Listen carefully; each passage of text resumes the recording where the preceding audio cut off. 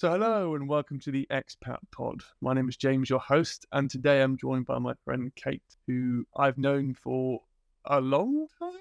So I think since 2015 or 16, when we were both living in Oxford, and we met because I played volleyball for the university, and you were still living there after previously playing volleyball for the university. So yeah, if you want to give yourself an introduction, that'd be great. Yeah, thanks. So I'm Kate, and I guess as James said, yeah, we met when I was living in Oxford, and I'm originally Portuguese. I'm half Portuguese, half Kiwi. So my mum's Portuguese, my dad's from New Zealand. I will caveat this by saying I did live in Portugal pretty much pretty much my whole life until I was 18. But I did spend about a month between Australia, New Zealand, and America. So my accent is an absolute sort of international mess of an accent. But here we are. Yeah. And yeah, I guess I moved to the UK, which is still where I'm living now. And it's sort of my main experience of living abroad. Wonderful. Thank you for joining me again, and we'll get into the podcast.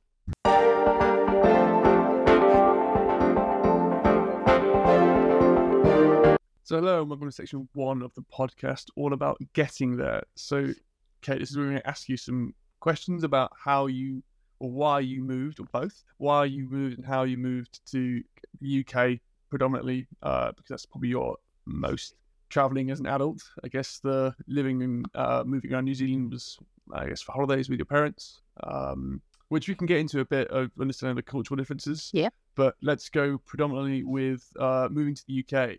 So you moved for studying originally? Yeah, so in a way, it's kind of a funny story because so as I said, I did all my school in Portugal and like all my classes, everything in Portuguese. And when it came to like deciding like what to study at university, I think I told my parents I wanted to do English literature. And they are both English literature lecturers in Portugal. And they met when they were both actually sort of doing their sort of post, like, I don't know, doctorates or sort of studies when they were both in London. And so when I sort of said, oh, I'd like to study English literature, they were both sort of very much of the opinion that I shouldn't do it in Portugal and that I should move to England and give that a go. And yeah, I guess I figured why not? Obviously made sense to me.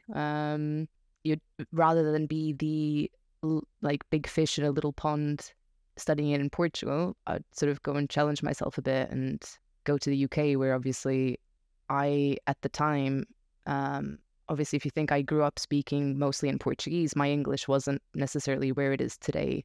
So I would only speak in English with my dad when I was back home, and being like bilingual, naturally, I think one language is always a little bit stronger than the other.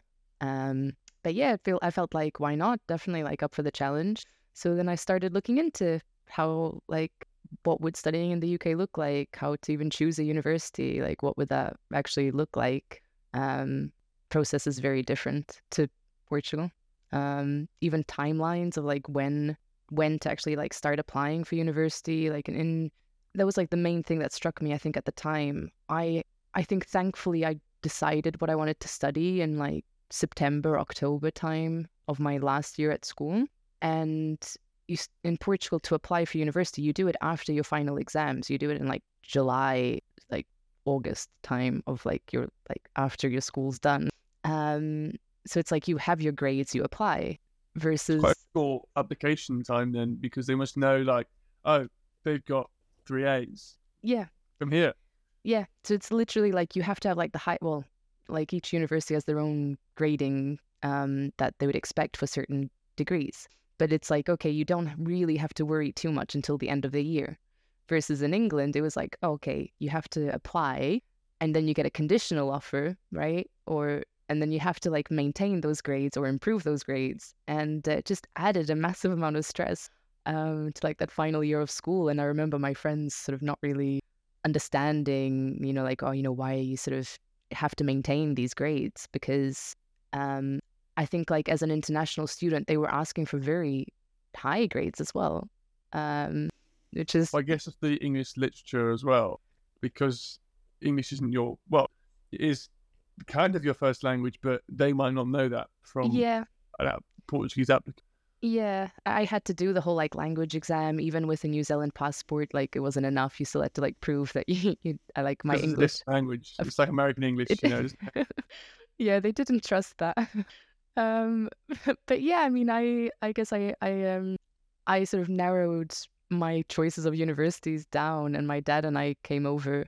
My dad, my stepmother, and I came over, and we did a little road trip and like went to all the universities to decide where to like actually even apply to and what I liked.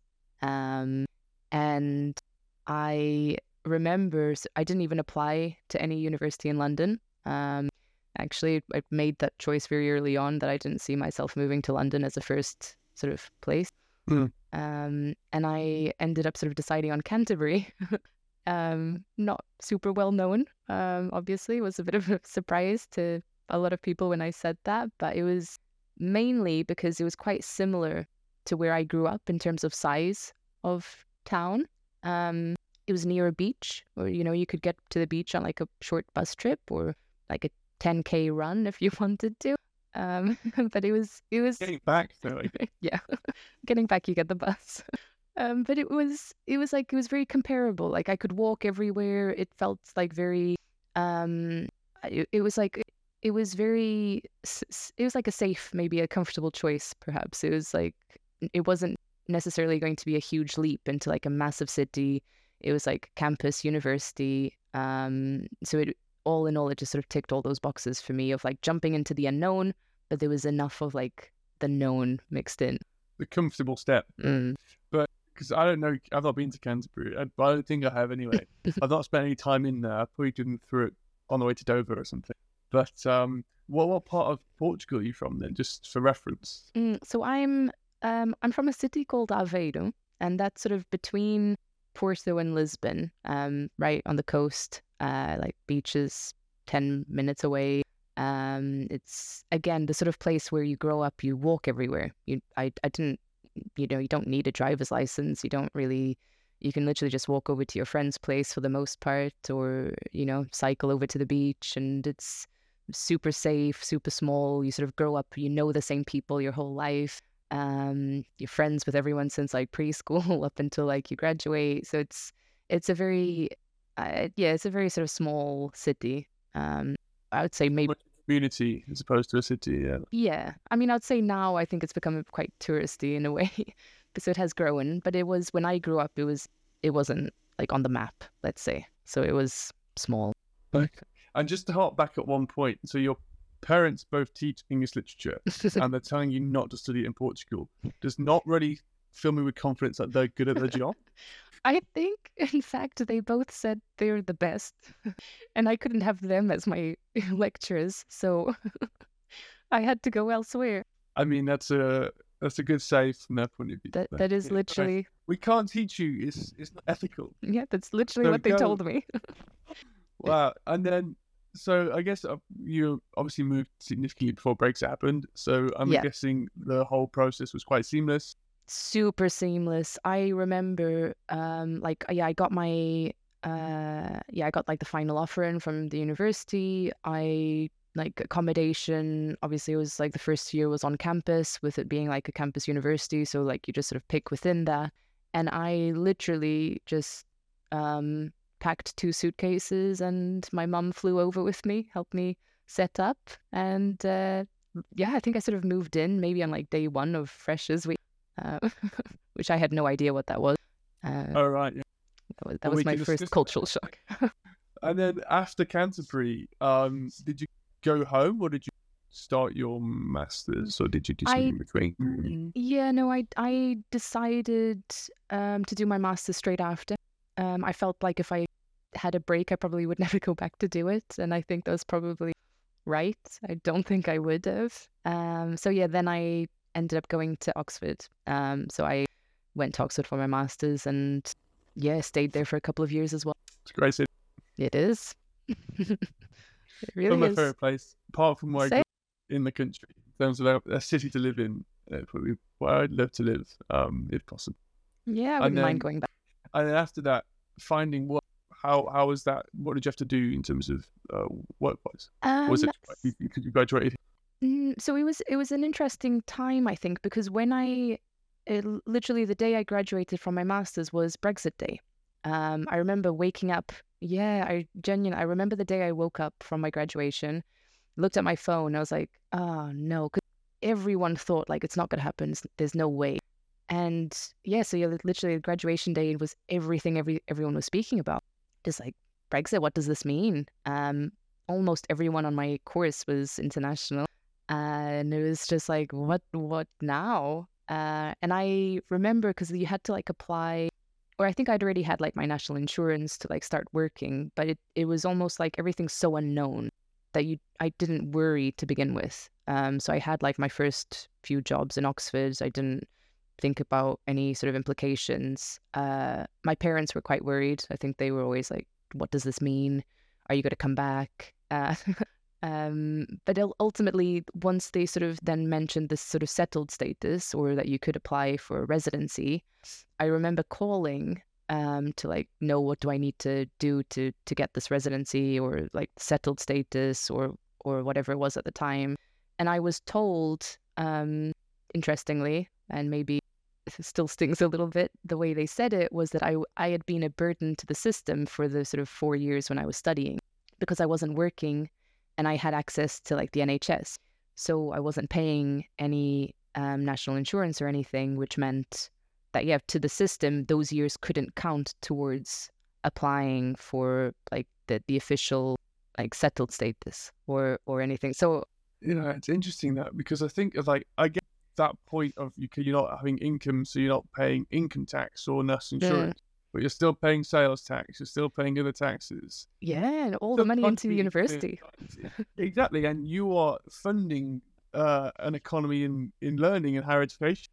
Yeah. So for me, it feels stupid because also my friend who's South African, he got an ancestry visa for the United Kingdom, and his master's year counted. Ah, I think. well, interesting because I remember in having a New Zealand passport, I thought, oh, it's like Commonwealth, surely it's easy. And they said no, like if anything, it was probably more difficult. And I remember even when I once was arriving into Portugal and my Portuguese passport, I think, had expired, or I was sort of between passports, and I didn't even think about it, and I had my New Zealand one, and I was at the border control, and I showed them that, and they're like, "Well, what are you doing here?" And I said, I work here," and they're like, "Well, where's your visa?" It's like, I don't have one. Because I mostly travel on my Portuguese passport, so I had to show them the Portuguese ID, and they called like the manager, and then eventually said like, okay, yeah, you're fine. Next time, bring the other passport. Just even if it has expired, like just make sure you have both. It's just fair. But I mean, that is such a, I guess, a unique problem for dual nationality citizens, but one which most people wouldn't have thought about. So yeah, thank you for that insight. yeah, just never know. It didn't even cross my mind. It's like, oh, yeah, of course. I can't just be in the UK on a New Zealand passport without a visa. Yeah, that to me seems bonkers. I know, Yeah. same. But yeah, here we are. I've been working now for over 5 years, so I've got my settled status, and I can, what is it, like indefinite leave to remain. Would you? I guess you can't really have a third passport. Would you give one up? No, I guess wouldn't. the UK one's getting worse or getting less valuable or just Yeah, powerful. it doesn't appeal. Doesn't appeal right now. Maybe at some point. Yeah. And God save the King could be a reason to. Perfect.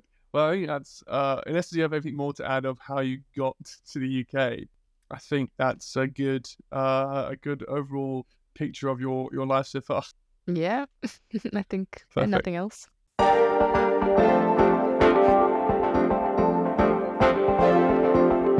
So welcome back to the podcast and welcome to section 2, all about being there. So Kate, now we know how you got to the UK.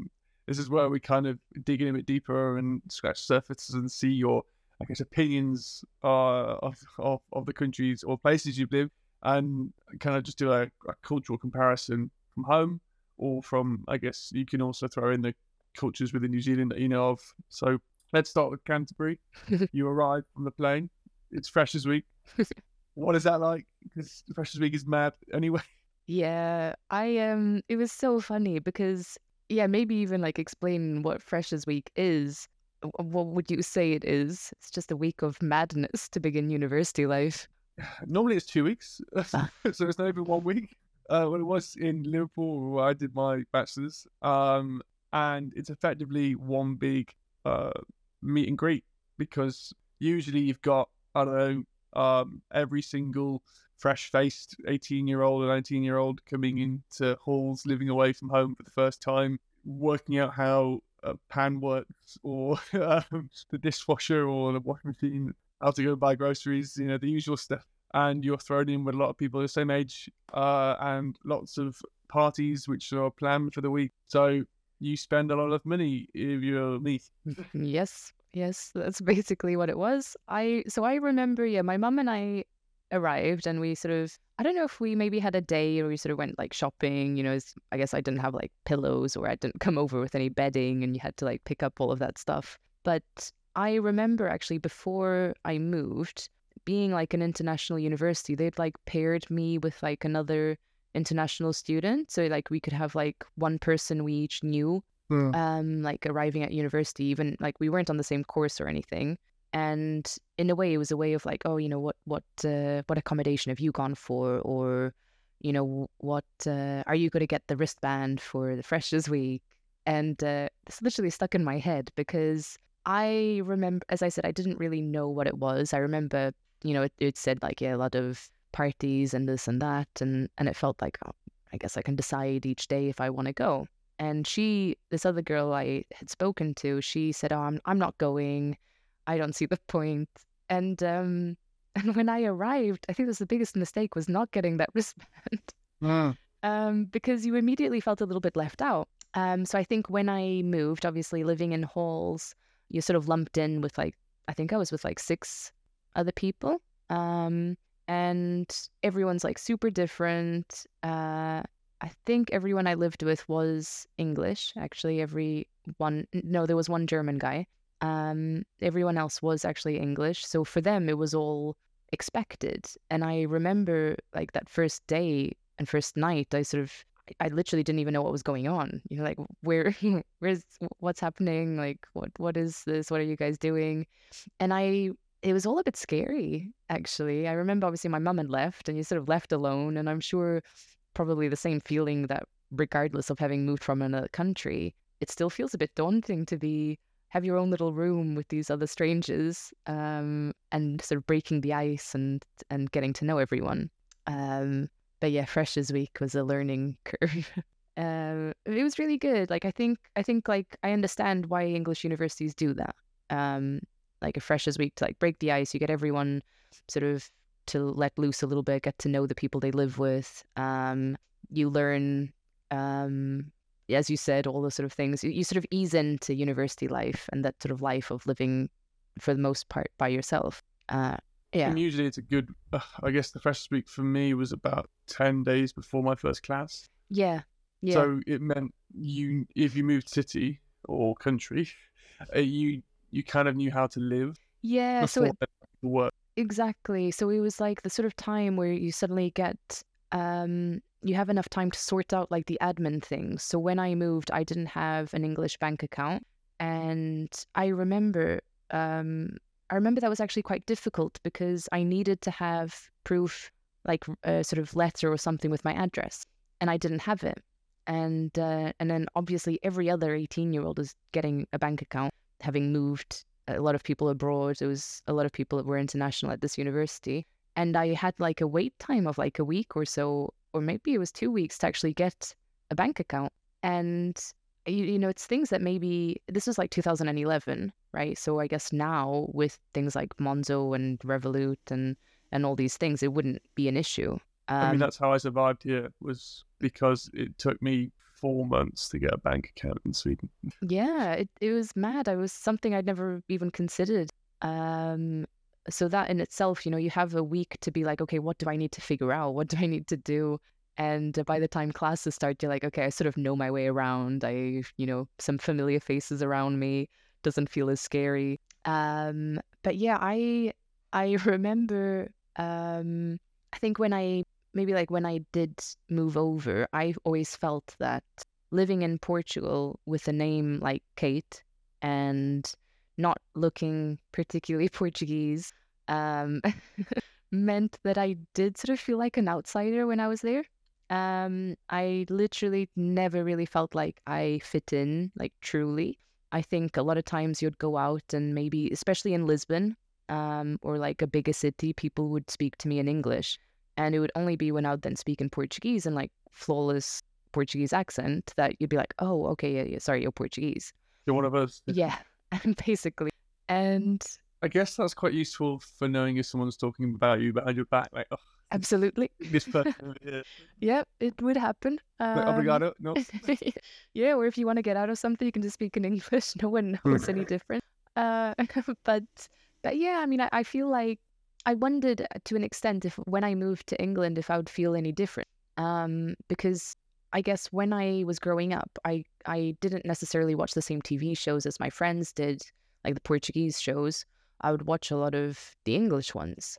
And a lot of the TV I watched was probably English, or, you know, any sort of movies, I wouldn't watch the Portuguese, like dubbed versions. I would watch all the English ones. So when my friends would be singing the sort of Disney theme songs, they would sing the Portuguese versions, and I'd be like, Something I didn't realize was a thing until I was here in Sweden, and I went out whilst I was with my work colleagues, and Under the Sea started playing, and I was like, oh, I know this one, and then it was all in Swedish, and I was like, what?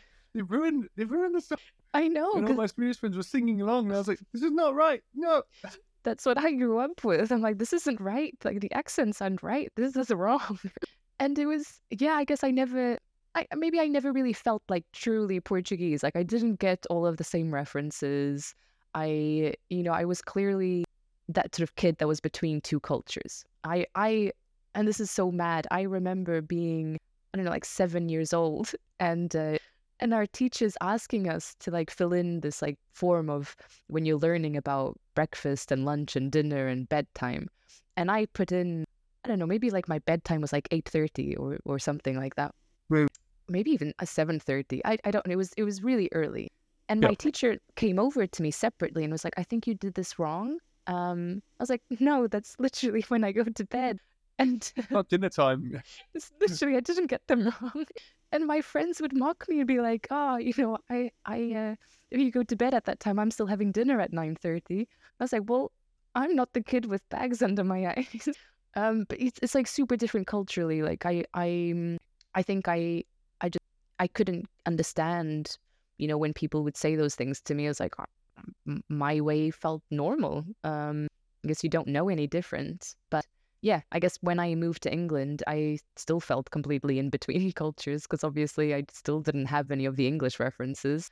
I didn't, when I was in New Zealand, I didn't have the same references either, and I didn't have a New Zealand accent, so I was also never a Kiwi. So it's like just embrace the international person that I am, maybe. I think that's a really good point of like feeling displaced constantly, because I think I know I've got a lot of friends here whose parents left like Yugoslavia, or what was it, the Baltic countries, as things were happening, and they still, have a strong connection to Croatia or Serbia or Bosnia, wherever they're from. And when I talk to them, they're like, "Oh no, I grew up in Sweden, but I am Croatian or I am Bosnian," and they go home a lot. But then they feel kind of like, as you're saying, like you don't know which nationality you assimilate with. Yeah. But it's also it's a blessing and a curse, because as I said, fitting in can be difficult, but then fitting in can be really easy, I guess, in other cases, because you have mutual interests or some kind of connection with many people. Yeah. You can make friends as you're an adult, maybe more than a child. Yeah, but I mean, and I completely agree. It was more so that, when you're younger, you really just want to fit in. And the sort of older you get, you realize, why, I guess being international isn't a bad thing, not necessarily fitting into a culture just means you actually have more cultures to pull from in a way. So I sort of don't see it as a bad thing. Obviously, I see it as something that was just a learning experience in a way of. No, and you I hope you never do see it as a bad thing, because it's such a wonderful thing to have the ability to be so empathetic to 3 different nations now, nationalities now, which is, such a lucky perspective to have. Yeah. So I guess we've done Fresh this week. What was it like, I guess, then? So I was obviously socializing. Once you've learned some references, was it quite easy? Because I'm guessing your English language level was basically fluent. Yeah, I think it was like the comfortable choice, obviously coming to England, because obviously, yeah, English literature made sense to me in England, but also I wasn't coming from a place that I needed to learn another language. I did have probably all the mistakes that a lot of foreign people do in terms of, I don't know, being told we were going to the Shakespeare's Globe and me asking how to get to Southwark. I mean, I Bicester Bicester when I first moved Yeah. south. But even in England, you have that problem. No worry. So it's all like I don't understand what these people are telling me. It's all part of the fun, I guess. And I occasionally I think when I moved to England, it would happen a lot more in English, that people would be like, you're saying that's not how you say it, or like, to me, what I think it was like, and I genuinely have to stop and think about this so I don't say it wrong still, but drum and bass.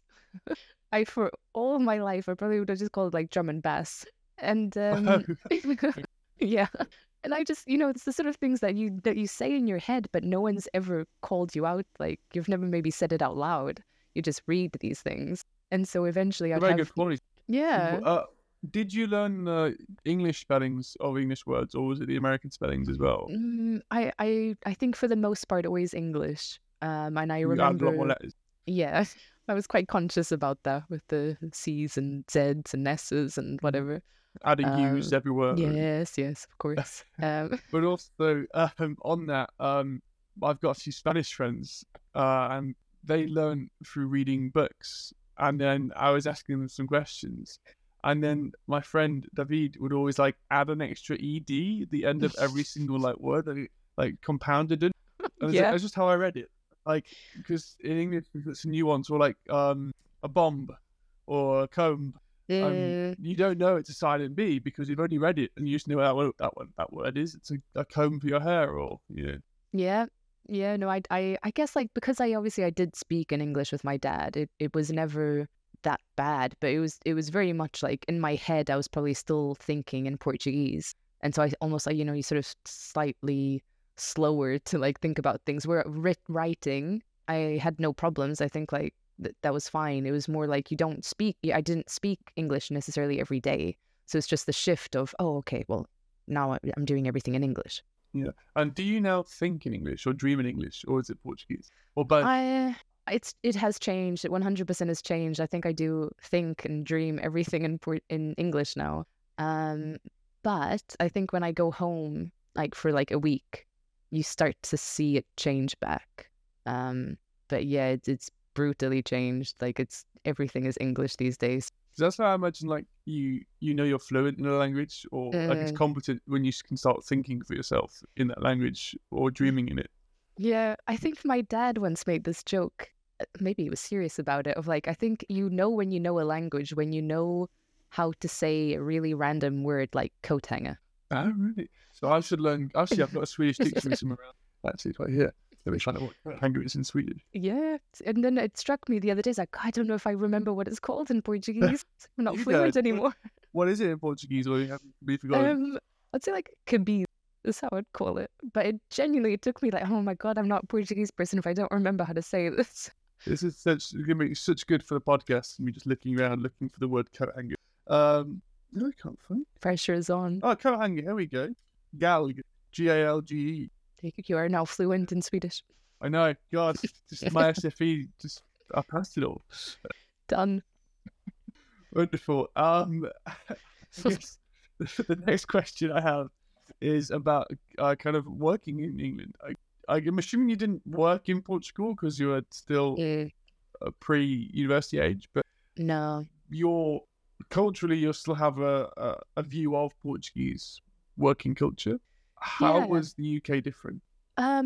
It's a good question. I feel thinking about it now, I always had this idea that in Portugal I think like you do tend to work longer hours, or obviously not every industry. I would say like I work in tech now, and I see like my brother's husband sort of does the same, is like a similar role, and I see his sort of working hours are now very similar to mine. It's like it's really I think like it's probably changed over time, where now every sort of company in Portugal, if they're like a tech-based company, they also have to they also want to attract international talent as well. So it's very similar to what you have in England, of a sort of 9 to 6 p.m. or 9 to 5, same sort of thing.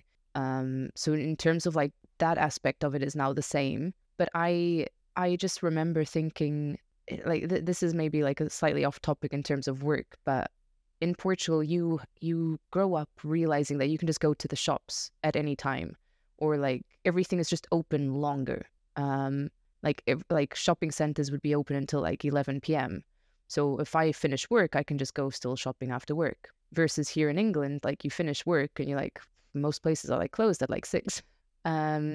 So that was something that to me even was like something I had to get used to, of like, I'm working now, so I can't just go and do all of these things after work. I can't go to the bank after work. I can't, but everything just closes. Whereas in Portugal, you sort of get a bit more used to, oh, I can just pop out and do my errands like a bit later. Not everything, obviously the bank does close and post office does, but for the most part, you'd be able to do everything after work, which, yeah, obviously in England, you definitely can't do it. I mean, it's interesting because I've lived in cities mostly, and only when I moved to Leamington Spa was when I noticed that, okay, everything closed at 5. But I'm used to like being able to do anything after work, and you still can in like supermarkets and things. But yeah, when I came here to Sweden, nothing was open. Like on a Sunday, things are just closed. People don't do anything. Yeah, I had to do all like go to the tax agency, everything else during work hours, go to the bank, and work was like, it's fine. You've got to go and do it. And I was like, what? Yeah, I can just leave and do life admin? Like, yeah. Otherwise you can't do your job if you can't do life admin. So. Yeah, it's such a weird one, because it you almost feel a bit guilty if it's like, no, I have to do this and I can't do it at any other time. Yeah. But yeah, no, I think there's so much now about working in Portugal that I don't know in terms of like benefits that they give you, for I don't even know, like tax things that I hear like friends now talk about. I'm like, wow, I'm so out of the loop now that it's almost a bit alien to me. But in some ways, I don't know if it would appeal to me to like go and work from Portugal.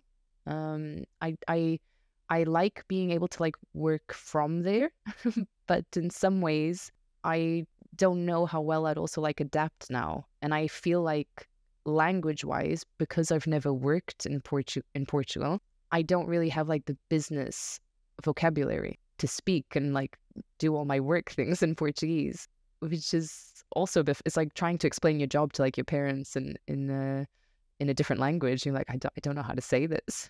Is your dad fluent in Portuguese then?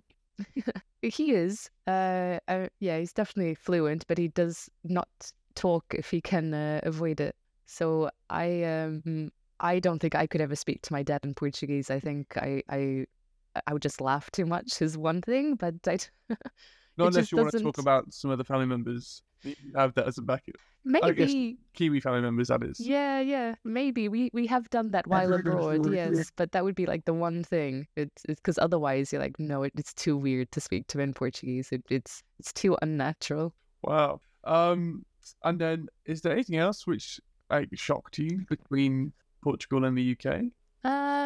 You can say no, it's fine. I don't think so. I mean, I think because of when I moved and having moved for university, I feel like a lot of those like things that maybe were shocking would have been regardless, because it was still moving away from home, right? It was just, but everything was in a different language. You chose to move that bit further. Yeah. Perfect. Well, I guess we'll call a conclusion to section 2. And thank you. And we'll see you for section 3.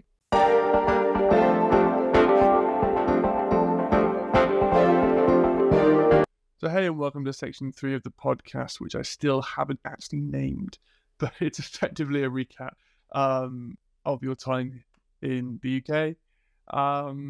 So I guess the first question I usually ask is if you could go back to the day you moved and you could tell yourself something or give yourself some advice, would you give yourself some advice first of all? And if so, what would it be? Oh gosh, I've probably got quite a bit of advice I think I would give myself.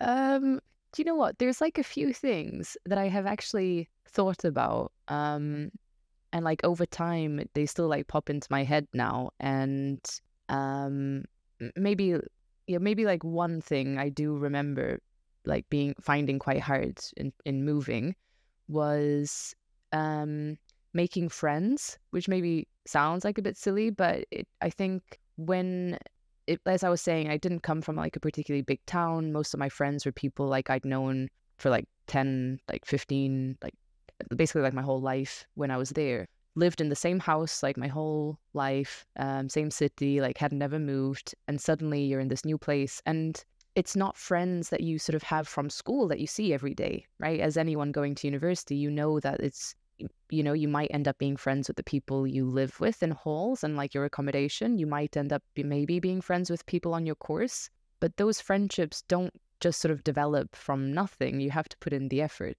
And I remember at the time, in a way, maybe I was sort of in my head thinking, oh, I'm not going to stay here. I don't necessarily have to like invest in these friendships because I've got all my friends back home. And it was a terrible way of looking at it because, regardless of thinking you weren't going to stay, you still need people around you that'll support you. And like that you need that, if you need a friendship group and sort of a support network. And I remember calling my brother and he's like 3 years older than me, and asking him like, how do you make friends? Like, like as an adult, it was like, I don't know anymore.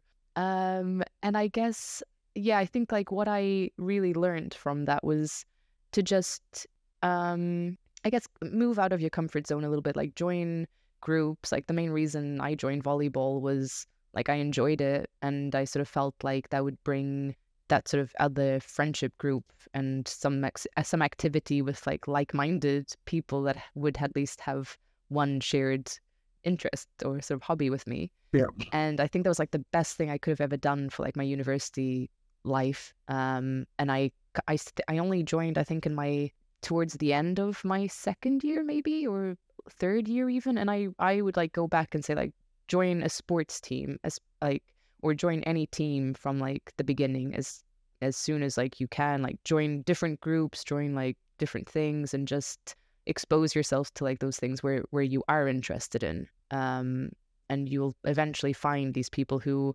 they're people that you do, as I said, like share a hobby with. So they're not just these people that you live with, or they're not the people that you studied with. They're literally people who you'll bond over something that maybe you'll do together like in the future outside of university. So that was like definitely one thing. I learned from it when I went into my master's. I joined volleyball again. Yeah, that's a very good point. You can't like just go to someone, hey, you're my friend, like when you're 6 or 10 or maybe even 15 if you're lucky. But I think it's also like you realize that not everyone is, you're also not going to want to be friends with everyone. And I think I didn't always appreciate that when I'd moved, is like, I'm probably not going to be friends with all these people just because we studied together. Or, I have to also be the one saying like, do you want to grab a coffee after class, or do you want to do something? Or, it's like, if you don't do that and they don't do that, you're never going to see these people. Yeah. It's kind of like you have to ask on a friend date or something. Yeah. It's literally. It's still quite unnerving to do. I know, because I had a similar thing where I grew up in a small village or town outside of a city. And I all my friends, like my best friends from home, I've known since I was like 4, and they're still my really close friends. And then going to university, okay, I knew my housemates, but I don't actually speak to any of the people I lived with in first year. I speak to people I lived with in second year and third year. But most of my friends came from volleyball. Like, you are the, I think, 4th person I've had on this podcast who I've met playing volleyball.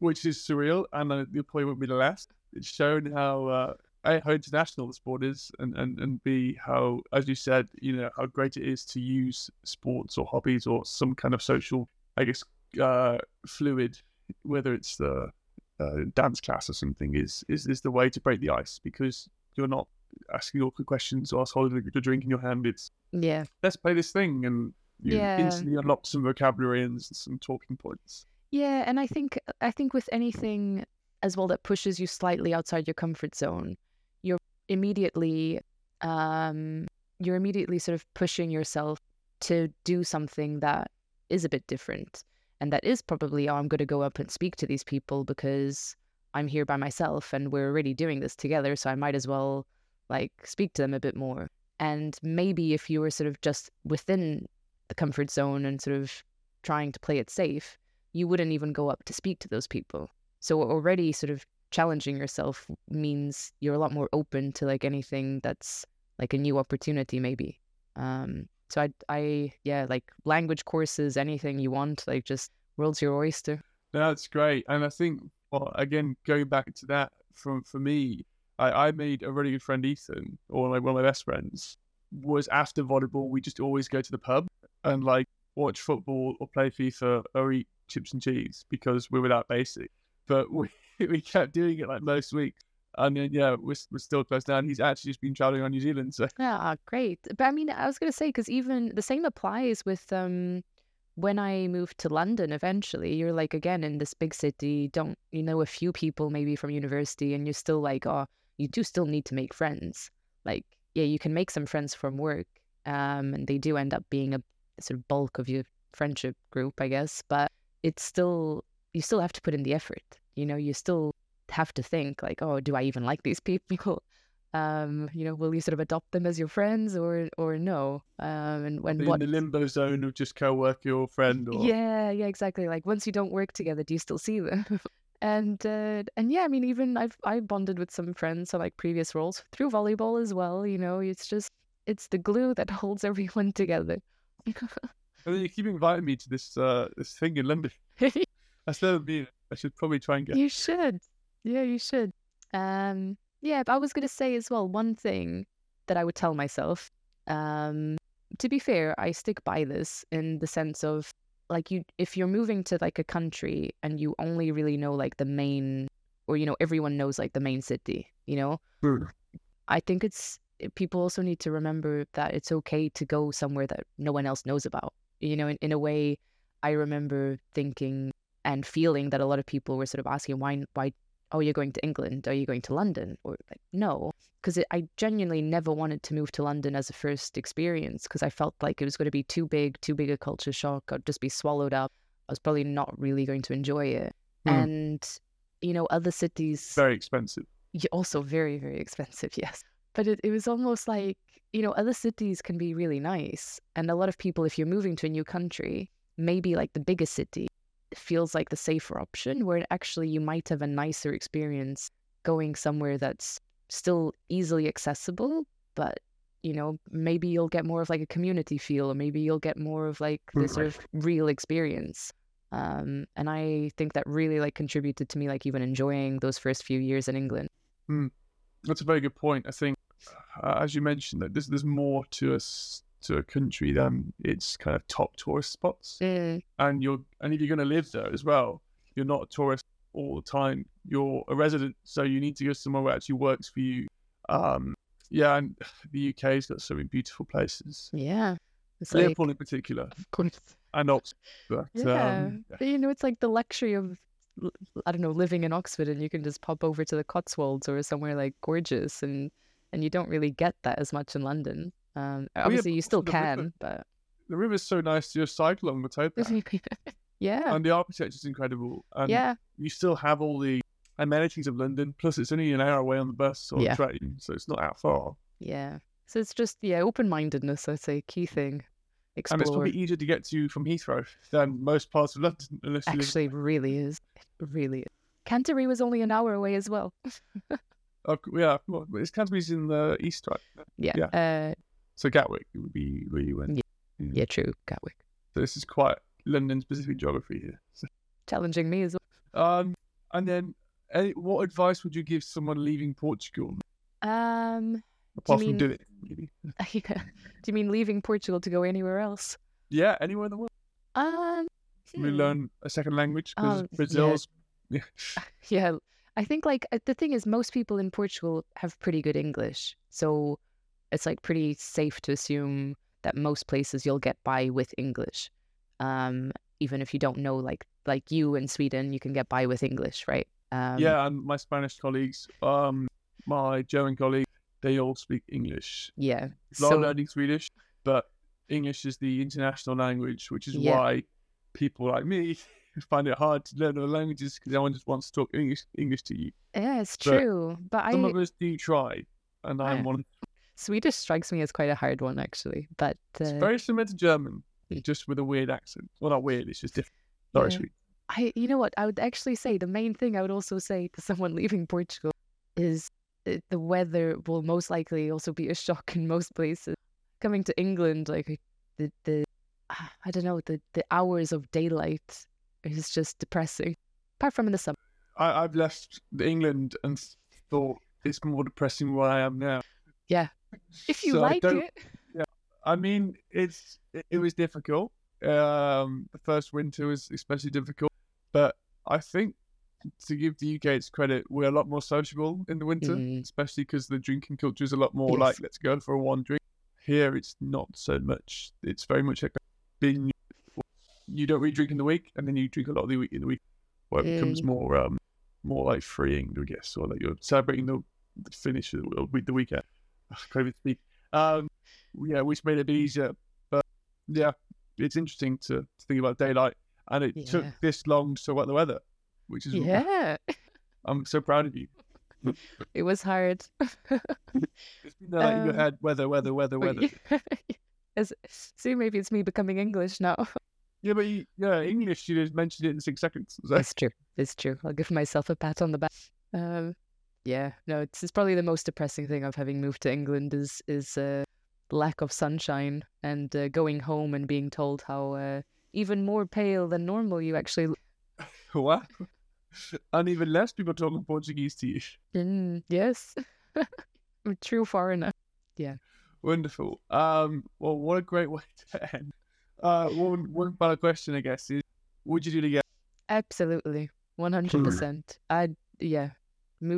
Moving anywhere I think was super good, like personally.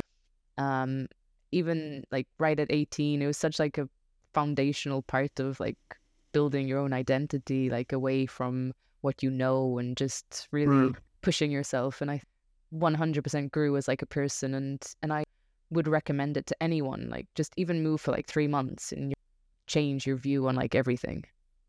Perfect. And what's the future? Are you going to stay in London for the foreseeable, or? For now, there's like a little niggle maybe of something there's beneath the surface. I don't know. If you could move anywhere tomorrow, somewhere warm and sunny. It's sort of like because of like work. Where I work mostly with people from Stockholm, Gibraltar, and Malta. And I wouldn't say no to spending like a few months working from the Malta office.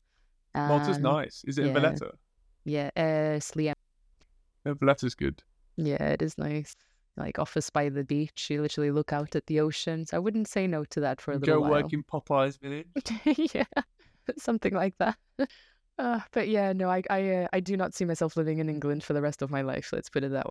So going somewhere warm, like a bird in winter flying south. Yes, that is me. Perfect. Yes. That's So thank you, Kate, for joining me for this, or indulging me on this podcast journey I decided to go down on.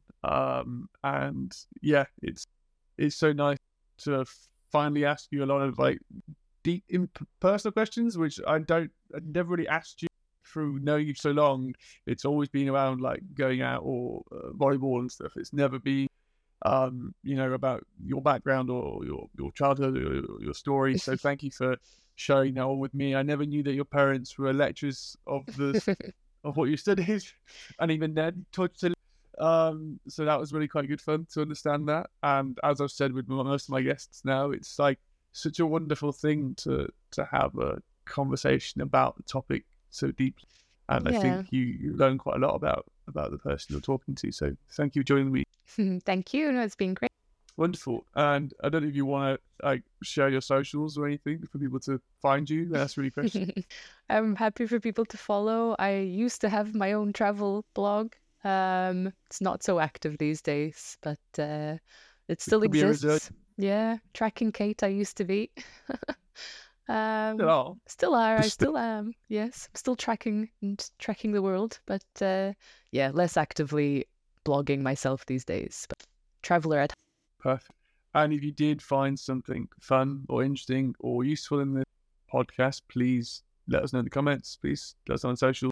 And as always, please like, share, subscribe. There's even a Patreon now, so you can follow and support me on that if you wish to. Yeah, hopefully we'll see you next time.